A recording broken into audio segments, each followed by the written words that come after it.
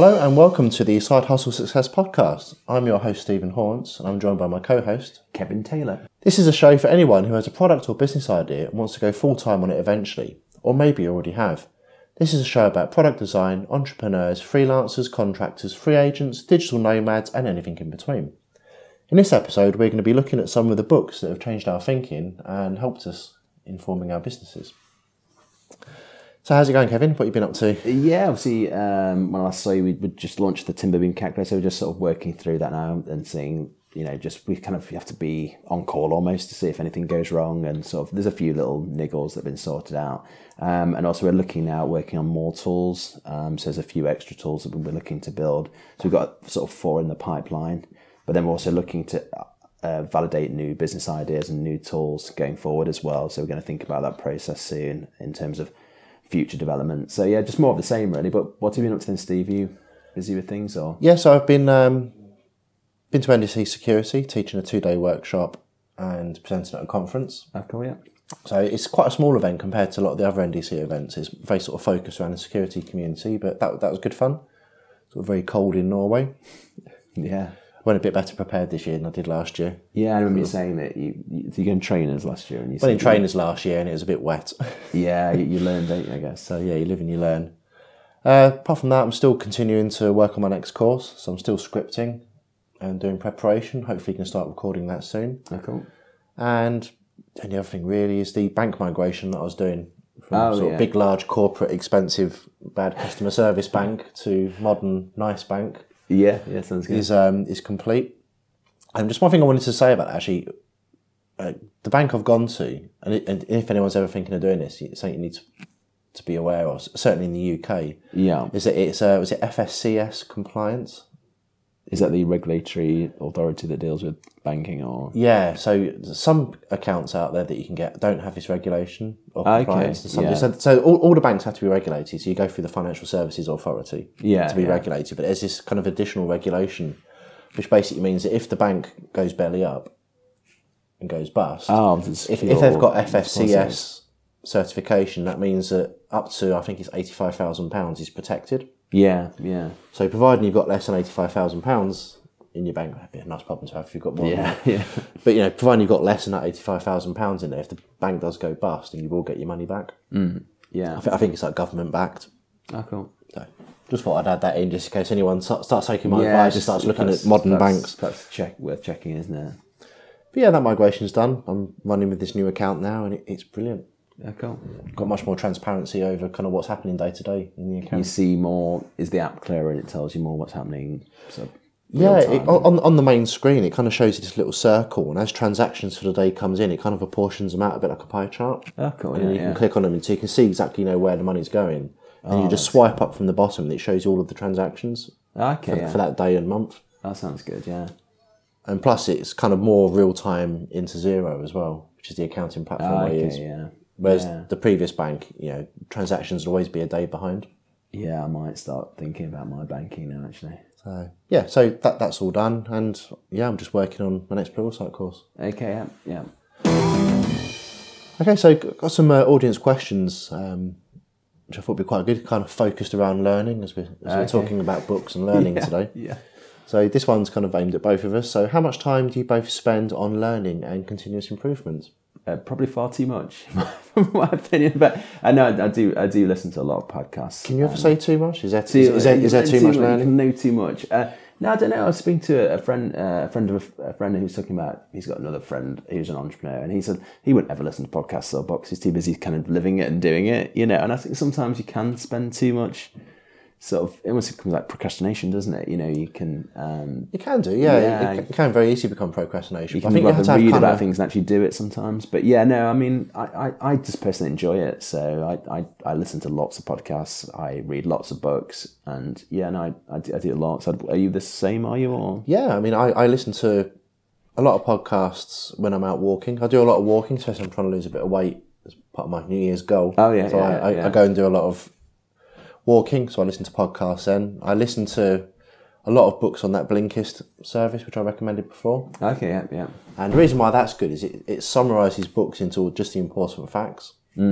Yeah. So I tend to get through probably 5 to 8 books a week. that way. That's crazy. Like, if I really, really enjoy The Blinkist, then I might go off and then read the actual book, which will have more depth. But if I just want the key summary and the key takeaways from the book, then that service is fantastic. Yeah, I mean, I definitely read a book a month, if not more, perhaps a couple of books every month, and then listen to lots of podcasts. So yeah, it's all about. I invest a lot of time in sort of continuous improvement. I think that's what you have to do, isn't it, when you're an entrepreneur? One of the benefits of being a Pluralsight author is I get access to Pluralsight as well. So I watch quite a lot of content on there. Yeah, it's probably good to see what other people are doing, to take the best tactics as well. So you can take those into your courses, can't you? The sort of what they do. But yeah, I mean, I love continuous learning. I think if you stop learning, kind of, what's the point? Yeah. So if you're not growing, you're kind of dying, aren't you, a bit? But I don't know. But yeah, no, it's I just enjoy it. So yeah, I mean, obviously, if it's during the day, work time or work hours, then I am working on actively working on courses and actually building stuff. So, cause I think it's right what you said. I mean, you could potentially start using the excuse of learning as a procrastination. A lot of people do, technique. Yeah. They read all the books, they listen to all the podcasts, but then they never actually launch a product or start a business or do anything. You kind of got to be a bit aware of that, haven't you? I think sometimes you have got to just do stuff. It's getting balanced, though, isn't it? Absolutely, but I mean, you need to read to kind of inspire you and give you ideas. Yeah, for sure. Yeah, even reading stuff that's not directly relevant.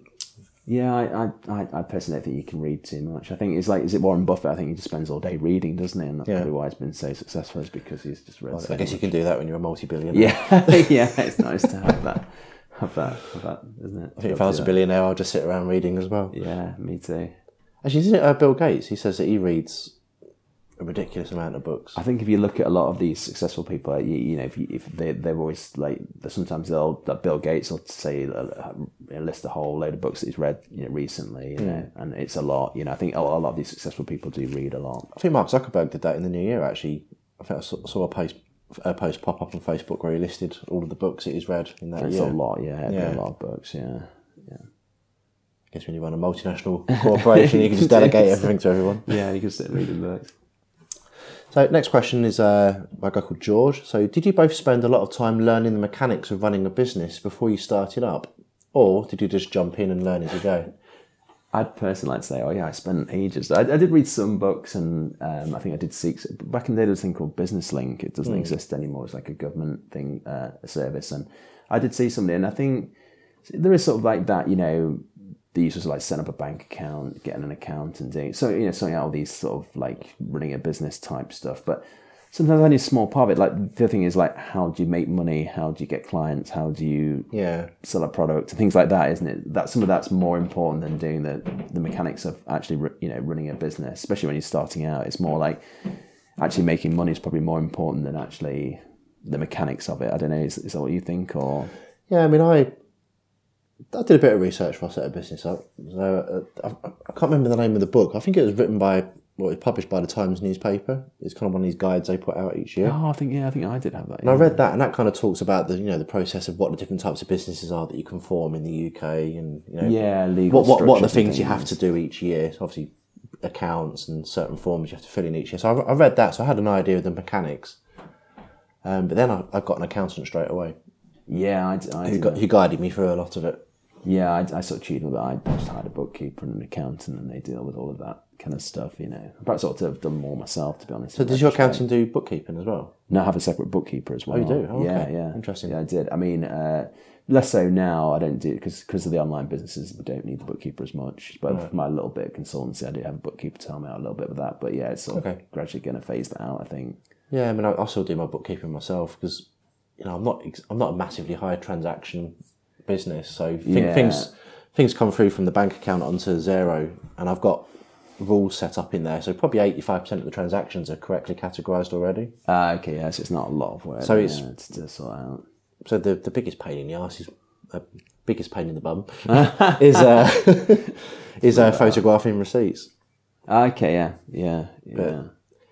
And actually, this year, because I'm coming up to the end of my financial year at the end of February, and this will be the first year in 8 years I've had the business running that I'll actually, the week that the business goes into the next financial year, I'm going to close out the accounts within that first week. Okay, yeah. Instead of just leaving it until the following September when I rush to get it ready for the accountant. Yeah, you could do. Yeah, you can leave it, can't you, so long after you've end of financial year, can't you sort the accounts out? Yeah. So I'm actually going to be Ahead of the properly game. organised this time and just get it done. Ahead of the game. That's good. So yeah, so I did a bit of research, but then I had, I got an accountant, and my accountant's really good. I really like him. So he wasn't that expensive. Okay. Yeah. So I pay him like a one-off fee each year when he produces my tax reports Okay. for the business, and then he's always been happy for me to just ask him questions, Okay. Yeah. and because of that, I've kind of stayed with him. Yeah. I know a lot of people use a lot of these like online accountancy services, but I've never used one. So No, I've just got a traditional bricks and mortar accountant. So yeah. So yeah, but and you said about Business Link when they were still around. They run this like 1 day conference seminar thing, Yeah. which I got invited to. Okay, yeah, there are events like that out there if you look around. So I went to one of them, and there's just loads of people in the same position. Yeah, I'd perhaps just recommend perhaps go on a few courses if you can get those, and then perhaps just look at a few rudimentary books. I don't think you need to worry too much about the mechanics of starting a business. Sometimes you just got to start. Yeah, and obviously we've got quite a global audience on this podcast now, so pretty much every single country is going to have completely different ways of doing things. Yeah, I could just starting a company in different companies. There's different kind of legal structures and etc. So obviously, different rules will apply in different countries. In the US, it's like you've got different laws in different states. Yeah, they do. I think it's a lot faster to set up a company in the States. I think it's quite easy in here because when we did like the latest company, it was quite easy to set up online. We could actually set up the company ourselves without having to employ someone else to do it for us. So is Timberbeam Calculator a separate No, company? not that. No, that was when we did Build Calcs. That was a few years ago now, but it was quite easy to do though. We didn't have to employ a legal firm or to do we did it all online, right? Via the government sort of website portal thing. Okay. So I guess to answer George's question, maybe do a bit of research, but don't dwell on it too much. Just jump in. Just do some rudimentary research and then just go for it. But obviously, I think again, it's probably more making sure the business side, making the money is the hard bit, not doing what the legal structure is. Yeah. Although that probably could be important, but biggest bit of advice I could give actually is when you start having money coming in, is I always carve off a small percentage of it and keep it aside for tax. Oh yeah. So we do that now. Yeah. So in the UK, it's 20% corporation tax? Yeah, there's different bands, isn't there? But yeah, you very rarely pay the full 20% on your profit because you obviously got deductions and expenses that come off of it. So what I always do is I've got a separate sort of side savings account, and whenever I have an invoice come in, I automatically just copy 10% of it. Yeah, we have a formula where we work out how much dividends we can safely take out, leaving enough for the tax. So we know where we're at in terms of the products. Yeah, but that's probably the one bit of advice I give is always make sure you leave money aside for tax. For tax, because if you're running on sort of tight margins, it can be. I think you forget about that date sometimes. I think sometimes you might just spend it and think, I'll grow the business, but if you never do, you've got to be aware that you don't get to the end of the year and run out of money, Yeah, because you don't mess with a tax man. No, they can bankrupt you, can't you, quite easily. If there's anyone who's going to get paid on time, it's the tax man or woman. Yeah. Tax person, yeah. Okay, so in today's topic then, so what we're going to do is both me and Kevin have separately compiled lists, and we've both listed 5 books that have kind of made an impact to us personally. Yeah, obviously these are books that affected me at different points in my career, and they've kind of influenced my thinking and sort of the route that I've taken. So I think we should go through these, and hopefully they're useful to our listeners as well. How should we do it? Should we do one each and alternate, or should we just go through your 5 first? Do you want to alternate, or do you want to do it? Should we alternate then? I'll do my first one. It's funny you should talk about Business Link. I used to have like a Business Link advisor who used to come around and visit me, and at the time I was just operating as a structural engineer, and everything seemed to struggle. Because I was just starting out, it was really hard to sort of. When I was a structural engineer, I wasn't a business person, so it was really hard for me to sort of make profit. I was a good engineer, but then making that work as a business is a different skill set. Yeah, and being organised and thinking about how you could grow the business and stuff. I was a good what they call a technician, where I understood the technical side of the business, but I didn't understand the business side of the business. So the book she recommended was a book called E-Myths Revisited. I think it's by Mike Gerber. Okay. And this was more emphasizing, systemizing your business. So, the example they give is like McDonald's, and it's not a great example, but they are very systemized in their processes. So you can bring somebody on, they have a system in place. So when an employee comes in, they can follow the system. And I think it made me think, actually, because it made me think of going from a services business to a product business. Okay. Because I thought a product more fitted the kind of the eMyths revisited model. It can be more systemized, it can be more scalable, it can be more process driven, than a service business as a structural engineer could be. I think it's very hard to grow a services business like that, but a product business is easier to scale up. Yeah, especially a software product as well. Because the products, you can put it online, sell it multiple times, whereas there's only really one of you, unless you started employing lots of structural engineers. Yeah, but obviously that has its own challenges, and then you're just competing against every other firm of structural engineers that already exist, So that's why I read that book, and it instantly sort of something went off. And I kind of had a little product out at the time, but it made me really double down on products after having read that book. It made me think more about, and also it made you think, what do you want out of the business as a business person? The business has got to serve you. It can't be the other way around. It's more about having a business that can kind of grow without you. Whereas a services business, you were kind of trapped into the business and you were doing all the work, but it wasn't going to grow bigger than you, than yourself. So that was sort of influencing my thinking at the time. I don't know. There's lots of other books. I think there's ones like Work the System and things. I don't know if you've heard of these different books that say similar sort of. I've heard of eMyths Revisited, but I've never actually read it. Yeah, it might not necessarily be relevant to what you do. It's for different businesses. But I think a lot of small business owners would read that book and think, yeah, I've fallen into that trap where I've been there doing all these crazy hours working, but not really making any money. And it's because you kind of understand the work that you do. You're good at doing the work that you do, but you can't actually make that into a good business. Yeah. I think it probably is relevant to what I do, because the things that I produce are products. So the courses are products. They're just sold via another marketplace. Yeah. And the books I write are products. Whereas I guess from the services point of view, that would be like whether I was to go contracting and sort of sell my time out contracting. Yeah, the book isn't really about going from products to services. That's just the way that it influenced me. Okay. It's more about having systems in place. So you could have a service business, but just having it more systemized. Okay. And it's more like, I'm trying to think of examples they give, like of a baker or something like that. If you run a bakery, but if you run it in a way, if you run it like a franchise, you can then grow that more easily and it's all about having processes and systems in place. So it's more system driven than kind of just reliant on one individual doing all the work. Yeah, I've read something similar actually. And maybe it talks about it in this book. We're talking about the franchise prototype.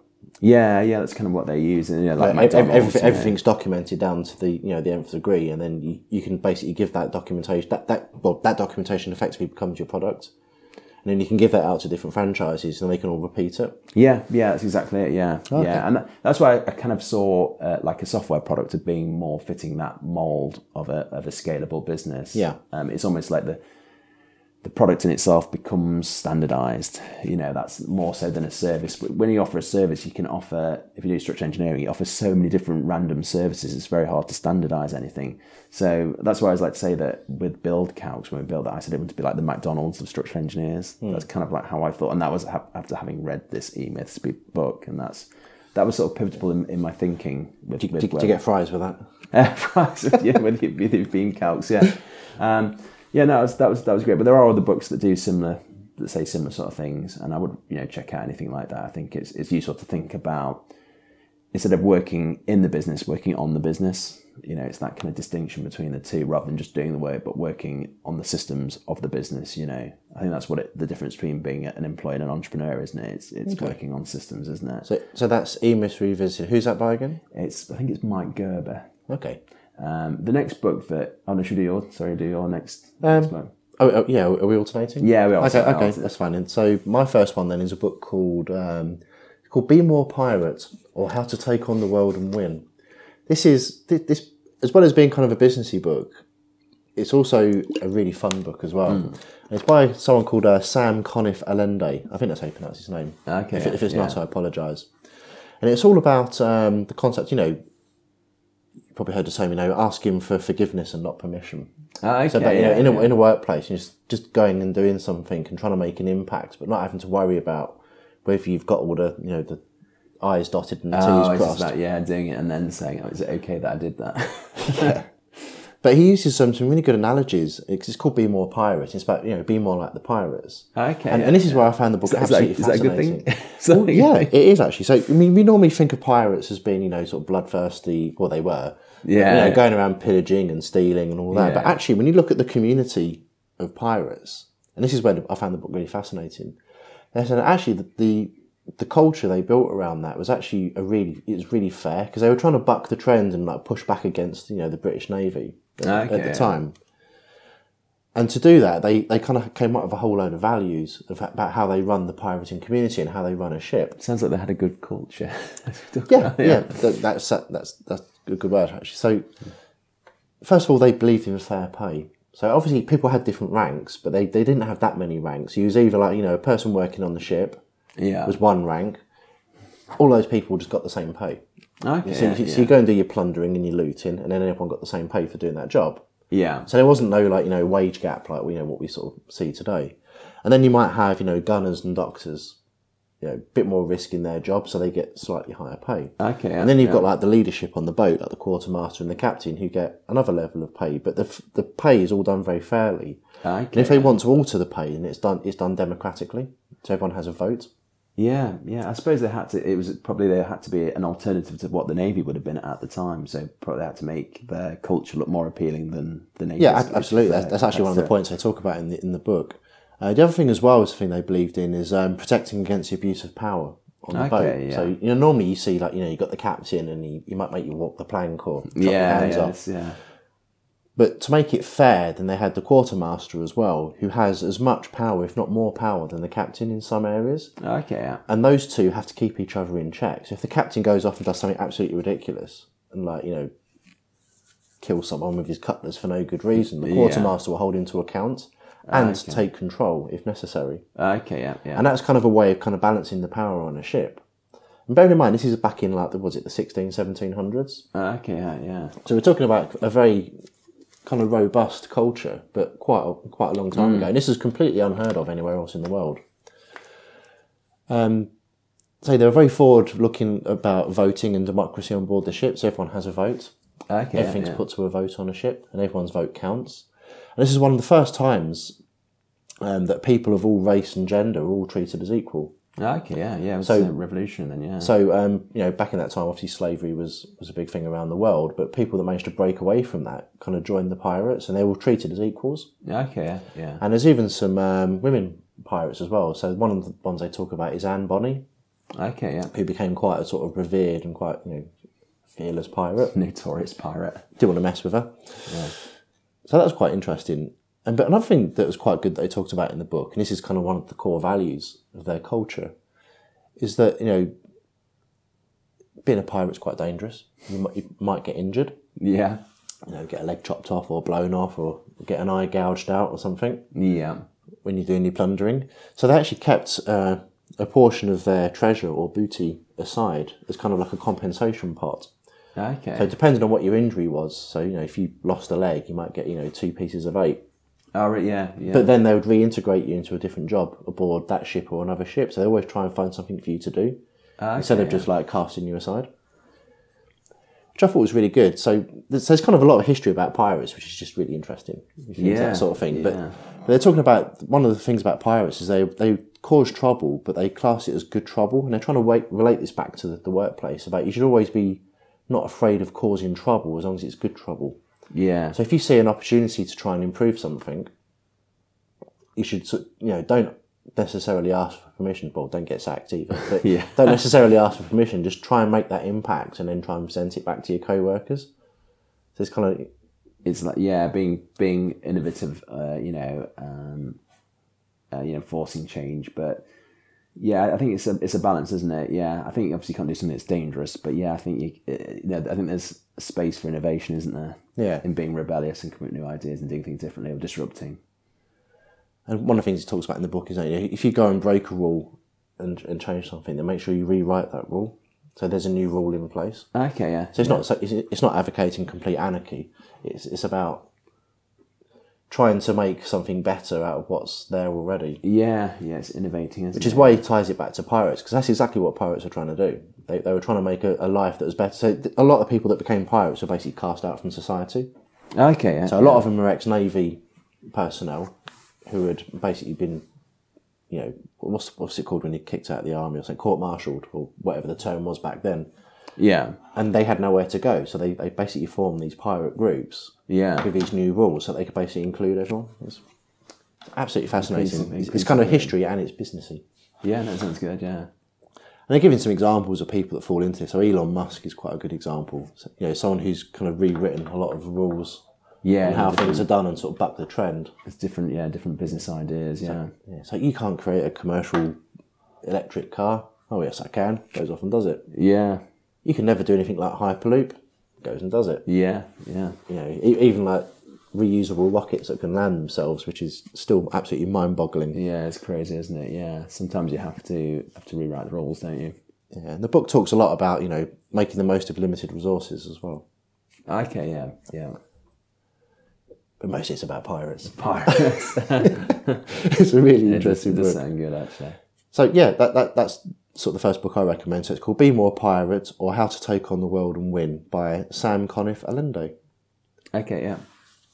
Cool. So what's your next book? Yeah, another book. It's Rework. I don't know if you've read this book. It's the 37 Signals, the Basecamp guys, Jason Fried and David I can't remember. Yeah, and it's at the time I was looking, obviously doing a software product, and it was kind of the time when startups were cool, and this showed like another option, like the bootstrapping approach rather than the funded approach.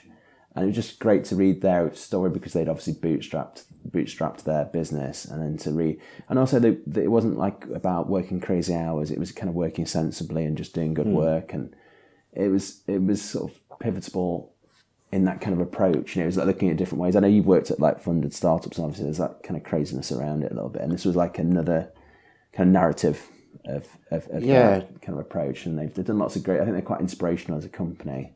I kind of agree with that, because if you bootstrap the company yourself, it constrains your growth. But I think that constraint is a good thing. Yeah, I think growing too quickly. I think it depends on you as an individual as well. I think different individuals want different expectations of their companies, or if you want to be $1 billion company, it's probably going to be hard if you bootstrap. I mean, it's possible, but it's going to be a lot harder than if you got a load of funding and you could grow the business crazy quick, So you do have to do things slower, don't you? But I think it was more about the lifestyle approach of just doing good work, you're not working crazy hours, and it was just a different kind of mindset to some of the craziness that comes out of Silicon Valley that you see. So I guess this is actually sort of very relevant to our general audience for this podcast. Yeah, people are thinking of starting something. I would recommend. It's quite old now, but I would recommend it. So I remember reading it and thinking, that was quite pivotal in my thinking. It's because we're looking at books that change our thinking, and these sort of changed my thinking. So that E-Myths was more about that changed my thinking, going from services business to a product business, going to go something that's more standardized. And obviously Rework, perhaps I was looking, at the time I was thinking, can I get funding? And no, it made me sort of veer more towards the bootstrapping approach. So that was good, really. And it's still quite relevant today. Yeah, I think so. Yeah, no, definitely. Yeah, I definitely recommend it. It's a good read. Check that one out. Who's it written by again? It's written by Jason Fried and David Hannemeyer Hansen, who was the inventor of Ruby on Rails. Okay. But yeah, they run a product called Basecamp, like a project management software. Yes, yeah, I've heard of them. I don't know if I've ever used it, but I've certainly heard of it. Yeah, I've not used it, no, but I think it's a common project management tool. Would you say that book is kind of what inspired you to go down sort of the bootstrapped, sort of slow and more constrained growth? It just seemed more to suit my personality. I sort of listened to David Hannemeyer Hansen on a few podcasts, and I kind of like his approach. It's about having a business that you run forever, and that it's not like you're there for the big exit one day. I don't want to like do it for 5 years and sell it and then retire. I don't have any intention of doing that. I want to do this for the long haul. I see it as something that I enjoy doing. I don't want to stop. And I like that kind of approach. Would it be fair to say it's the playbook for a lifestyle business then? Yeah, it kind of is. Yeah, I suppose it is. Yeah, Okay. yeah. I mean, that follows on with the other choices, the other books, but we'll go into those next. But what's your next sort of choice of book? My next one is a book called Banish Your Inner Critic, Silence the Voice of Self-Doubt, written by Denise Jacobs. Yeah. Okay. So I've had the pleasure of meeting Denise a couple of times because we've both spoken at NDC Oslo. Okay. Yeah. Yeah. So I spent a bit of time talking to her, and she's written this book called Banish Your Inner Critic. And it's all about kind of imposter syndrome. Okay. Yeah. You know, when you have that sort of nagging self-doubt that creeps in, and it happens to everyone. You know, where you think, I think you think you're a fake. You know, I don't. am I good enough to do this? I'm a bit of a fraud. I just need to fake it till I make it. Yeah, I kind of feel like running a software business. I don't know what I'm doing. You know, I'm not a software person. You know, it's you kind of do feel like that, but obviously you are that. So, but yeah, it's getting your head around there. As a kind of a solo entrepreneur, that can be kind of amplified greatly because you haven't necessarily. I mean, I don't. Apart from when we meet up here, I mean, no one else ever comes to the office. yeah. So if you know, so if any self-doubt ever creeps in, I mean, I think I've got quite good at managing it now, but you know, I've certainly had periods before where I'm thinking, what am I doing? I'm not good enough to do this. Being an entrepreneur can be quite a lonely experience. I think quite a lot of the time you're on your own, in your own little world. You've got to be careful, haven't you, really? I mean, the first proper large conference I spoke at, the 2 hours before I went on stage was probably the worst 2 hours of my life. Really? Okay. Oh my God. I was sitting there thinking, what the hell am I doing here? What have I done? Really? Oh, because it's saying what have you done to deserve to be, you know, at this event or So what am I doing? It's like, you fool! You're about to go on stage in front of all these people. You should not be here. You don't feel like around you're all these professional speakers. You don't feel you're qualified enough to do that. I know. Yeah, it's kind of you do grow into these roles, don't you? And I think that will go over time. But yeah, I think it's something that we all fight against, isn't it? Yeah, I mean, she talks about how to identify and quiet those sort of self-doubt voices in your head. Yeah. So there's kind of a lot of interesting exercises in the book. And about mastering 3 powerful practices that will transform how you relate to yourself and you're creative forever, it's termed in the book. Oh, okay, yeah. But, you know, it's a very practical book. You know, how to overcome the fear of not knowing enough or not being original enough is kind of a part of the book. And it's just, you know, it's just got lots of tools in there. And the reason I've included it in the list, I mean, Denise is a fantastic woman. She really is good fun. Yeah, you said you've obviously met her, yeah. But it's kind of relatable. And I think as someone who's running a business, you know, if you're going to be spending a lot of time by yourself trying to run a business, you're going to have imposter syndrome kick in. Maybe not straight away. It might come further down the line when it's too late to back out. But I can pretty much guarantee you're going to feel it at some point. Yeah, you're going to reach some point in your career, you think, I'm managing all these people, you know, I'm not, you know, what the hell am I doing, you know? And this book kind of, you know, it makes you think, you know, this is normal. You know, you're not being weird in thinking those thoughts. It is very normal that people can think that. Yeah. And think that, you know, you're an imposter, you shouldn't be doing this. You know, nobody's going to buy my product because, you know, I've got no credentials.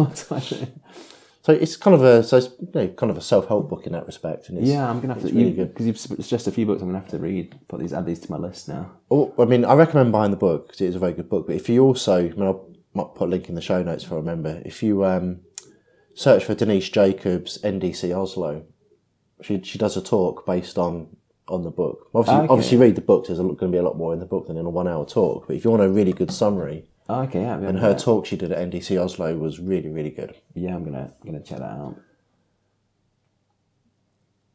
Okay, so so that's Banish Your Inner Critic, Silence the Voice of Self-Doubt by Denise Jacobs. Okay, yeah. I highly recommend it. Okay, the next one, a bit of a controversial one. This is actually, it's the 4 Hour Work Week. Well, we did a whole episode on by Tim Ferriss, and this was kind of critical because it wasn't. It's sort of different. This is more like what you call like lifestyle design. You know, it's about what, you know. I mean, I don't really want to work up a 4 Hour Work Week. I think it'd be fairly not that rewarding and actually kind of boring. Actually, well, I don't know. It depends, doesn't it? You know, but it was sort of like thinking, you know, the possibilities of what a business could be. You know, and sort of, you know, what lifestyle do you want? It made me think, you know, what kind of business do I want? You know. Yeah, I mean, I've read this book. I really like this book. And there's kind of 2 ways which I interpreted it when I read it. Yeah. So one of them, you know, is kind of about putting systems in place so that your business can effectively self-administer itself. Yeah, so efficiency hacks, wasn't there? Yeah, so it's kind of efficiency hacks so that you can take some time back to kind of enjoy life while the business runs itself. Yeah. But also the other way you could probably interpret the book is it's a bit like the Millennial Playbook. Yeah. It's So I'm going to set up a t-shirt printing business and then go sit on a beach and only work 4 hours a day. Yeah, I think Which I think is the wrong way to interpret I think it. what the book doesn't mention is I think you can work a 4-hour work week, but you kind of got to spend the hours building that successful business before it gets to that point where you can do. I think that's kind of ignored a little bit in the book, isn't it? Like Tim Ferriss obviously at some point in his career did work 4 hours work week, but what about all the weeks when he did 80 hours sets to get to that point? It doesn't it obviously does mention that, but I think that's kind of overlooked a little bit, isn't it? Sometimes, I mean, the thing I kind of liked about it is it was the first book I read which sort of started going on about the whole sort of digital nomad concept and the fact that, literally all you need is a power socket and Wi-Fi. Oh, yeah. I mean, it has been influential. Like, for example, like I've got like somebody that does email support, but they're not, not in my office, we're like a distributed team. And I think a lot of that comes from, reading the 4-hour work week and being inspired by that and being sort of like more nomadic, in my practices as well. But it is a great book. I would recommend it. I think it's kind of controversial, though. I think it's one of those kind of books, isn't it? I think its title will always make it controversial.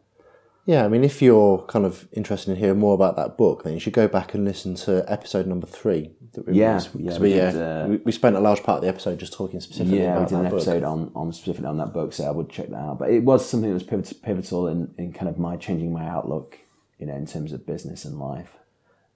So I would definitely check that out. I don't know. Obviously, I assume that you've read that, and obviously. Yeah, I've read it. I really enjoyed it. I mean, I really liked Tim Ferriss. I've also got his Tools for Titans book, which I kind of dip into every now and again. It's kind of where he's interviewed various different like celebrities, actors, sports personalities. Yeah, he talks about their habits. I've read some of his other work, but I tend to feel that it's probably less influential than the 4-hour work week in terms of how I live my life. But yeah, there's some great. He does a great podcast as well. Yeah, I mean, I read the book before I eventually made the plunge to sort of go work for myself, and I kind of like the whole idea of, which is why I really enjoy doing the conference speaking, because I can go and work or be literally anywhere in the world as long as I've got my laptop with me and a working internet connection. I can get as much done, if not more, when I'm away than when I'm here. Yeah, no, I like the idea. I mean, I work lots of different places, so I like the idea of being nomadic or being a digital nomad. I'm not,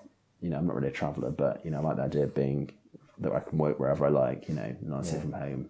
Oh, I love travelling. I'm kind of a bit addicted to it. Yeah, you're a traveller, aren't you? I'm a bad traveller. Well, I mean, when I was younger, I never did the whole, going backpacking for a year, and the thing that young people do in between like college and university, or university and a job. So I never did that. The first time I went abroad, I think I was 19, and it was like a death metal festival in Holland. Cool. Of all things, those are the days. I think I didn't go to my teens, and I think we just went to Paris. I think that's the first time I went abroad. Whereas my sister's quite a bit younger than me, but she left school and did college, and then she went backpacking and travelling for a year, and she's still living in Sydney. Oh, okay, she never came back. Yeah, I mean, she's sort of going through all the sort of citizenship process at the moment. So, and I was always kind of a bit envious of that, which is kind of why I tried to work as hard as I could to get into the conferencing thing. Because it's part marketing for what I do with the courses, but also a lot of the conferences pay for your travel and accommodation, so you get to experience different places. Yeah, that's nice, isn't it? Yeah. But it's 4-hour work week that kind of switched me onto the idea of like, I'm getting a bit older now. Why don't I try and do a bit of travelling, but try and incorporate it in with work? Yeah. I mean, I have to be careful with it. Obviously, I've still got kids, so I can't just be away all the time. But no, sure. But I think we're gonna like in February. I think we're gonna go and just go to like Manchester for like half a week or something, and I'll just take my laptop with me and I can still keep working and still make a bit of money, still a little bit of passive income in there. There's this concept of kind of passive income, which I know is kind of, you have to put the work up front, don't you? But, you can sort of run the business autopilot to a certain extent, kind of for a short period of time. Yeah, I mean, he talks quite a lot about passive income in the book, and, passive income isn't a get-rich-quick scheme. No, I think it's not really passive, because you still have to put the work in to build the product or whatever it is that you're selling. I was talking to someone very recently, because the book I've got coming out by A-Press, it's not a massively long book, it's about 270 pages. Okay, yeah. And it took me a year to write it. Okay. And someone was like, how comes that took you so long to write? I said, well, if I was working on that full time, I could have probably bashed a book out in a couple of months. Okay, yeah. But, I have no idea how much it's going to bring in. So the entire thing is done at risk. So I couldn't spend all of my time doing it and neglecting things which I know are going to pay and that I know how much they're going to pay, which is why I kind of had to split it out. Yeah, you kind of have to limit your risk, don't you? You know, and even now, I mean, the book's like 2-3 months away from publication. I have no idea how well it's going to do, what it's going to make. It could be a complete flop, and I make hardly anything from it. Who knows? Who knows? I don't know. Yeah. But okay. So the next book, we're not going to say too much about this one because we covered it at length in the last episode. But it's The End of Jobs by Taylor Pearson, and I wanted to put it on here because it made a big difference to me because it helped me validate why I'd left my job. Yeah. Whether that's kind of the intention of the book, I don't know. But I mean, when I left my full-time job and became self-employed, I then met you and you recommended me this book. I was still at that point where I'm like, have I done the right thing? Is this going to work? Yeah, it validated the, it helped reinforce my reasons for doing it. Yeah, your choice of going from employee to entrepreneur. But as I say, we discovered this book.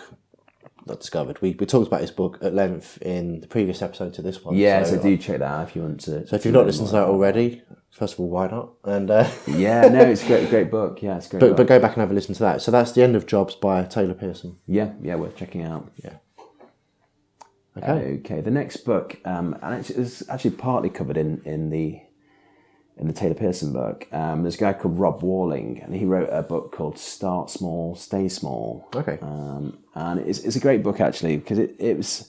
So he's gone like his kind of experience of like his stair-step approach where you launch, you work somewhere, you might do contracting or you might work somewhere, and then you build a product on the side. It's a simple product, and then his approach is then you go and then build a slightly more products, the simpler projects before building onto the big things. But it's about starting and staying small. You don't have to go massive. It can just be a nice lifestyle business, and I think that was quite important. I think because you can get kind of sucked into this where you've got to go and be the next Facebook, but that isn't always right for a lot of people. If you don't live in the right area, if you have children, it's hard to go all in and work like 80 hours a week if you've got children, or live in a particular location where all of that happens. If you want to live somewhere else in the world, it's hard, isn't it? I guess at that sort of scale, for every successful Facebook, there's probably been 1,000 failures behind it as well. But you don't read about that, do you? You just read about the successes, so you kind of get this distorted view of how the world is.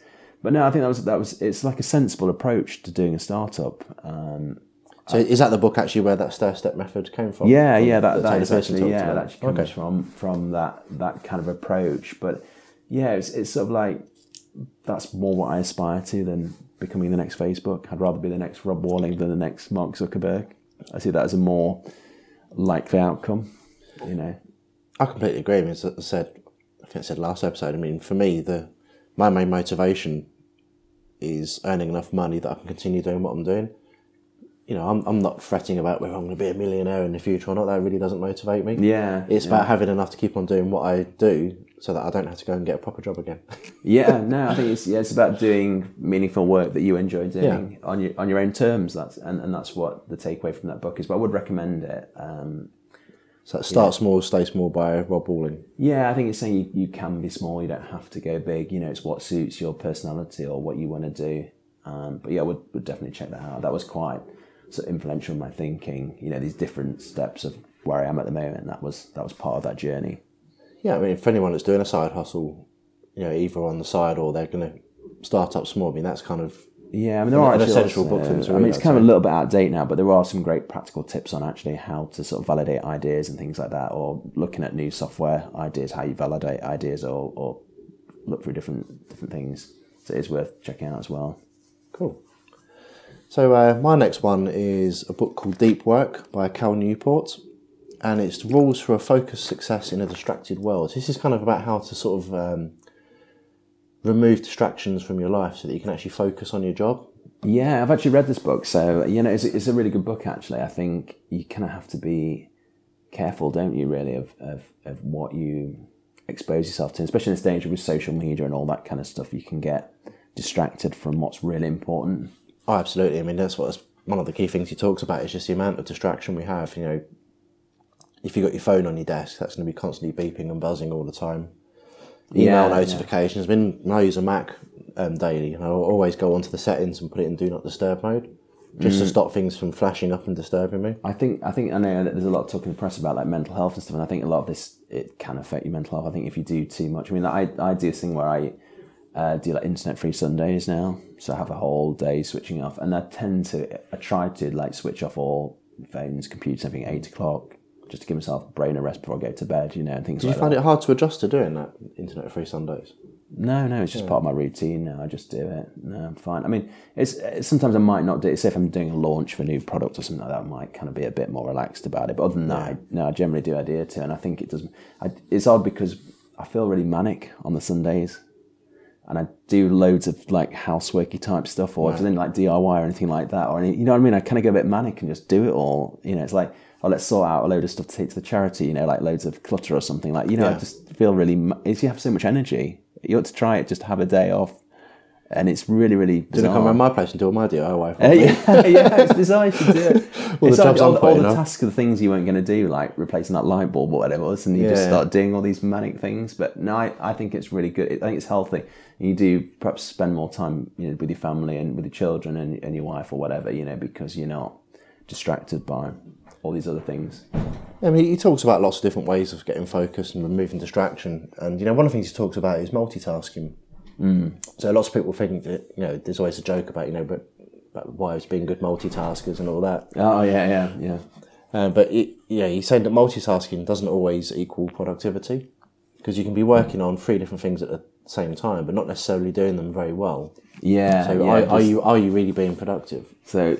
is there a thing in there about, I can't remember, is it where you can only focus so much in one day? It's kind of, you have this kind of limit to how much you can do. Or is that a different book? That made productivity book. There's one book that I've read where it says that you can only do so much focused work in a day. I think it is this book actually. And you kind of have to be careful with that time. You don't want to waste it on things that aren't important, and just focus on one task and doing it well. Yeah, he talks about a lot of the obvious things as well, turning off notifications, closing down browser tabs, locking your phone away. Yeah, I mean, for example, a lot of people have like, I don't tend to use apps on my phone because I find them distracting, so I don't have like WhatsApp or anything like that, or I don't have Slack on my phone and things like that because I find it distracting. Sometimes I want to switch off, know. Are you like that? I don't know if you... No, my phone is an absolute like mess of apps.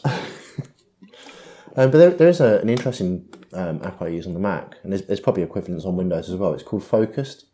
Okay. And what it does is it automatically blocks social media websites or anything that can be a distraction. So what you do, so if you try and go onto Facebook, for example, it will block it and it will just come up with an inspirational quote in the browser tab instead. Oh, I like but it. You can put it into admin mode so that you can't override it. Oh, no. So you can say, between 10 and 12, I'm going to be completely focused, and it won't let you do Twitter, YouTube, but you can add sites onto a whitelist as well. So if there's sites that you tend to waste time on, you can add those onto like the and that's whitelist a good or idea, blacklist. isn't it? Yeah, just to stop you wasting time on things that aren't important. I'm kind of like that. I'm a bit terrible really because I've sort of come off Twitter and I don't use any social media now. I've come off Twitter. I don't really use Facebook or any other social, Instagram or anything like that. Yeah, I've pretty much come off of Facebook. I've still got family and close friends on there, but they're not really high posters on there, so there's not really that much going on. Yeah. So it's a tricky one, really. I think because it's still the way in which we share photos of what we're doing so that the family can see. So it still has use from that point of view. I mean, you can use social media for marketing your products and things. So you got to be careful, I still use Instagram, but I'm not on it all the time just because I enjoy it. But then LinkedIn and Twitter is purely work. Yeah, that's it. I think you've got to use it in a meaningful way, haven't you? You've got to be careful that you're not just using it to, because the idea is these apps are addictive, aren't they? Facebook have made so you're on it all the time so they can get more advertising revenue, but it's got to serve you, not them, if you know what I mean. So you've got to think very carefully about how you spend your time. They do sort of mind hack you, don't they, to a certain extent, with a lot of these social media. It's kind of a bit dishonest, isn't it, almost? Yeah, it's not great. And some of the other things he talks about in the book as well is just, about ways of looking after yourself. Because if you look after yourself, then your work's going to benefit as well. Yeah. So things like, exercising, he talks a lot about diet and good quality sleep and techniques for getting good quality sleep. Yeah, no, it's all important, isn't it? It's really doing great work. So yeah, so out of the books I've recommended, this is the kind of the how to look after yourself and be focused style of book. Yeah. I think there's others on like getting good sleep and sort of resting and deep work. All those sort of things are important. Yeah. Yes, that's Deep Work by Cal Newport. Okay, yeah. Very good book. So yeah, it's a good book. What's your final one?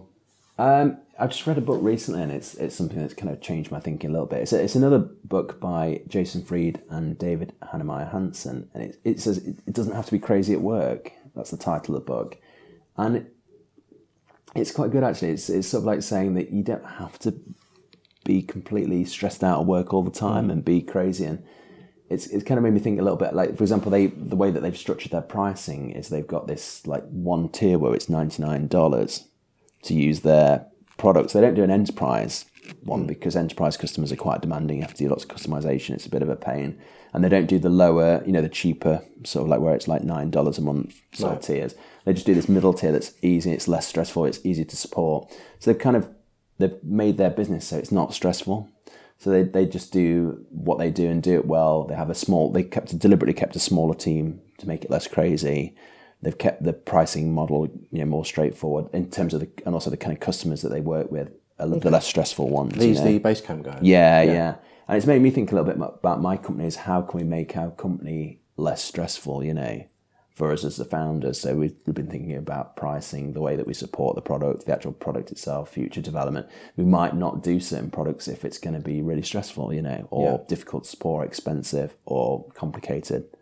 So it has made me think a little bit about the business. It's quite interesting when you talk about the pricing, because if you have that sort of cheaper, say $10 a month one, you might attract more customers in the short term, but then they might be the customers that are more high maintenance, who end up spending a lot of your time on support. Yeah. This is where you've got to think about these kind of things, isn't it? And you've got to structure the business in a way that is easy to manage and less stressful. And also the other things they go into things about culture and like this culture of working crazy long hours and stuff and how destructive that is.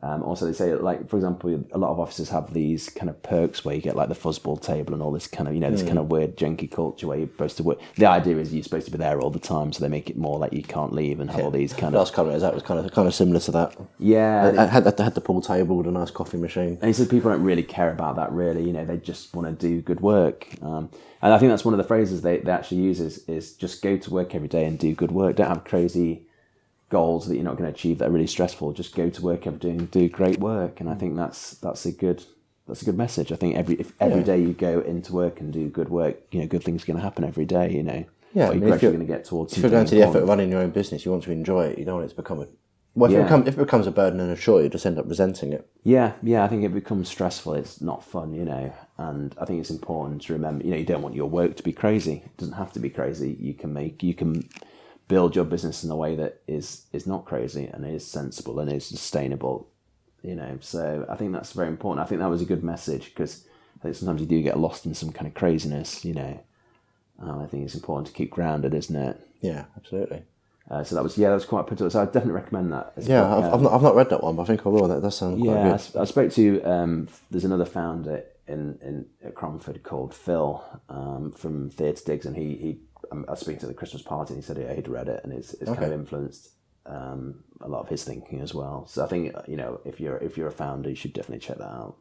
Yeah, we really need to get Phil on the show because the journey that Theatre Digs has been on has been pretty cool. They're doing really well, so that would be a great story. And he was influenced, actually when I spoke to him, he was influenced by the 4 Hour Work Week. He actually started his business after having read that book. Oh, okay. So a little story there for you. So it just make you think, just reading one book, what that could lead to. Yeah. Well, it's all about being inspired, isn't it? And I think one of the best ways to get inspired is by hearing other people's thoughts and ideas. Yeah, definitely. Yeah, it's good that a book, then people might read a book and it might inspire them to do something really, really great. Awesome. Okay, so we have one more book left. This is a bit of a curveball, this one. Yeah. So, I mean, a large part of what I do is writing. So I'm either writing scripts for courses or books or whatever. Yeah. And I've read lots of books about writing and the writing process and how to do writing. Yeah. But my favourite one by far is actually written by Stephen King, the horror novelist. And the book's called On Writing. Wow, okay, yeah. So he's written a book about the writing process. And this book's really good. So it's part biography where he talks about how he got into doing what he was doing and all of the rejection that he had beforehand. Okay. So his first book was Carrie. You've read Carrie before? Yeah, no, but I've seen the film though. Yeah. So, I mean, it's a brilliant story. Yeah. But he was talking about, kind of his life leading up to that. And, he used to do a lot of writing, selling short stories to magazines back when magazines used to publish stories. Okay, yeah. And about all the rejections he had, and he finally got lucky with Carrie. Okay, yeah. And he's saying that he was working in a laundrette at the time, washing dirty linen from hotels. Wow, okay. Sitting with a typewriter on a little table in the corner in his off hours. Really writing. Oh, wow, that's cool. So it's kind of it's quite interesting because it's a story of a famous writer, and about how he got into doing what he's doing. But he also talks a lot about the writing process. So he calls it the writer's toolbox. And on the different levels, you've got things like, the grammar, and he's got his views on grammar and how you should apply grammar. Okay, yeah. And sort of spelling, vocabulary, and just lots of different writing techniques. Okay, I might check that out, yeah. So it's useful if I ever decide to write anything. It's largely centred around fiction as opposed to non-fiction, but I think even if you're writing non-fiction, like what I do... Yeah, you can apply there's still some really interesting stuff in there. Yeah, it sounds really good actually. Yeah, I might. One day I might want to write a book, or even if it's not a fictional book, but something of interest to the entrepreneurs, or something to do with structural engineering or whatever. That would be useful to know the techniques that you need to employ. I read this book quite a few times, and I've read the paperback version of it probably about 3 times, but I've listened to it at the end of last year as an audiobook on Audible. Okay, yeah. Which was quite good. He actually narrated it himself. Oh, it's him? Oh, okay, so it's actually him talking, so it's quite good. He's got some quite interesting stories in there, and obviously he's a master of narrative, so... Yeah, no, that sounds really good, So actually. so that's On Writing by Stephen King. So, we've gone through, 10 books today, of books that have kind of helped us and changed our views on what we do. I mean, again, it's with books, is certain books are kind of meaningful to you at certain points in your journey, and some of those books might be useful to you, they might not. It depends. Everybody goes on their own route and have different books that kind of inspired them. But hopefully, some of that you could take away some of those books, and hopefully take away something meaningful. Yeah, so I'll put links to all of the books down in the show notes, but you don't have to go and read them, but these books have helped us, and I think we've turned out okay. Yeah, hopefully. So, but we spent the whole episode recommending books, so there's no point doing a recommendation. Yeah, section. Any more I think that's enough recommendations for one episode. But I think we've made the listeners spend enough money on books. yeah, for So sure. So go check them out. Hopefully we've sort of discussed enough about each book that you kind of get a good impression of what they're all about. Yeah. But there's nothing quite as good as reading the actual book itself. Yeah. Have a dive in and see what you think yourself. Yeah, so with that, we'll see you again in a couple of weeks. Okay, goodbye everybody. See ya. Goodbye.